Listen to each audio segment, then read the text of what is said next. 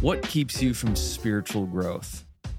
We're supposed to develop and get stronger as believers, stronger in the spirit. What is keeping us from maturing spiritually? That's a great question because, healthy bodies grow. Yeah. Something that's alive and is healthy, it's going to grow. Organizations. So you're right. There's got to be a limitation. If it's not growing, then there's something that's limiting that growth. That's right. Yep.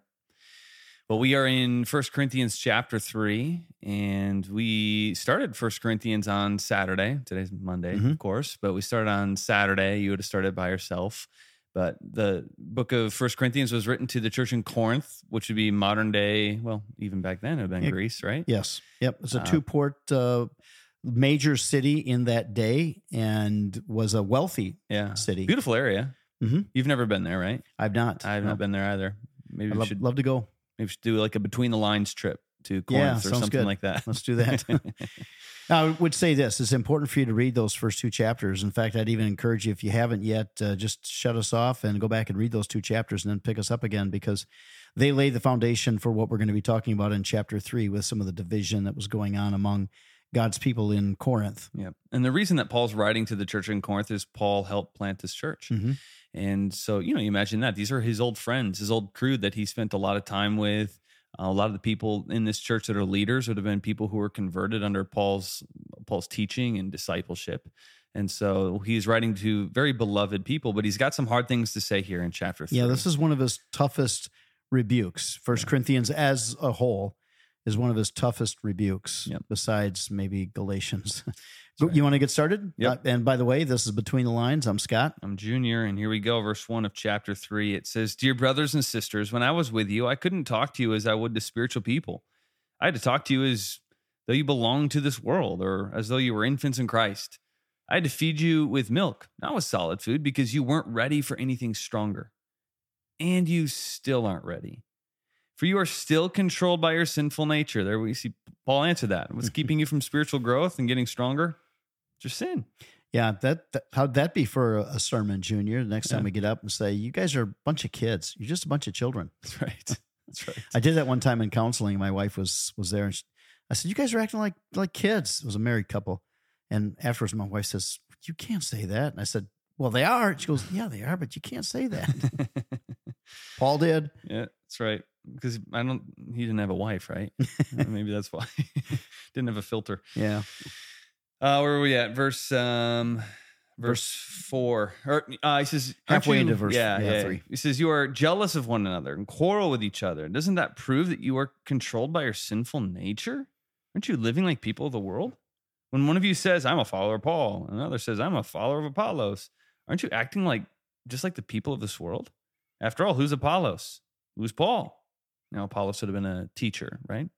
Teacher of God's word. And he was, in fact, a couple of Paul's disciples helped Apollos kind of come around in his understanding of Christ and the Holy Spirit. And that's a whole nother interesting story. But he was a well-known and well-respected Christian leader, and very intellectually savvy. And people still do this today, just kind of like I align myself with, maybe a certain Christian celebrity, or we can even go with, I'm a Calvinist, I'm an Arminian. Yeah. Or this social media guy or, whoever. Yeah. It says, "We are only God's servants through whom you believed the good news. Each of us did the work the Lord gave us. I planted the seeds in your heart and Apollos watered it, but it was God who made it grow." It's not important who does the planting or who does the watering. What's important is that God makes the seed grow. The one who plants and the one who waters work together with the same purpose, and both will be rewarded for their own hard work.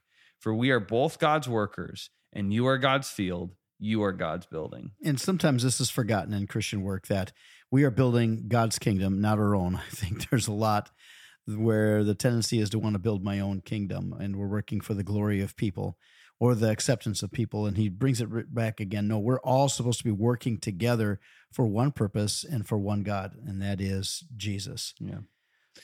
You want to take it to the next verse? Sure. Verse 10 then. "Because of God's grace to me, I have laid the foundation like an expert builder. Few others are building on it, but whoever is building on this foundation must be very careful. For no one can lay any other foundation other than the one we have already laid, which is Jesus Christ. Anyone who builds on that foundation may use a variety of materials: gold, silver, jewels, wood, hay, or straw. But on the judgment day, fire will reveal what kind of work each builder has done. The fire will show if a person's work has any value. If the work survives, that builder will receive a reward. But if the work is burned up, the builder will suffer great loss. The builder will be saved, but like someone barely escaping through a wall of flames. And we shared that in church a couple weeks ago. It's a great picture. It is. And that this whole idea of like, as you're building your family, as you're building your career, you're building your friendships, relationships, all of that, even serving within the church, we are either using materials that will burn up one day, come judgment day, that pursuit won't matter, or we are building correctly. When judgment day does come, we're going to be happy that we spent time doing that. And the punishment, so, for lack of a better way to describe it, the punishment is really just the loss of any reward. That there's nothing eternal. There's no eternal value in just working towards what's temporary. The eternal value comes in us with the right heart attitude, loving God and serving, doing those things that matter, working towards eternity. Verse 16, don't you realize that all of you together are the temple of God and that the Spirit of God lives in you? Which I love that, because so often a lot of Christians will actually teach that the temple itself is gone.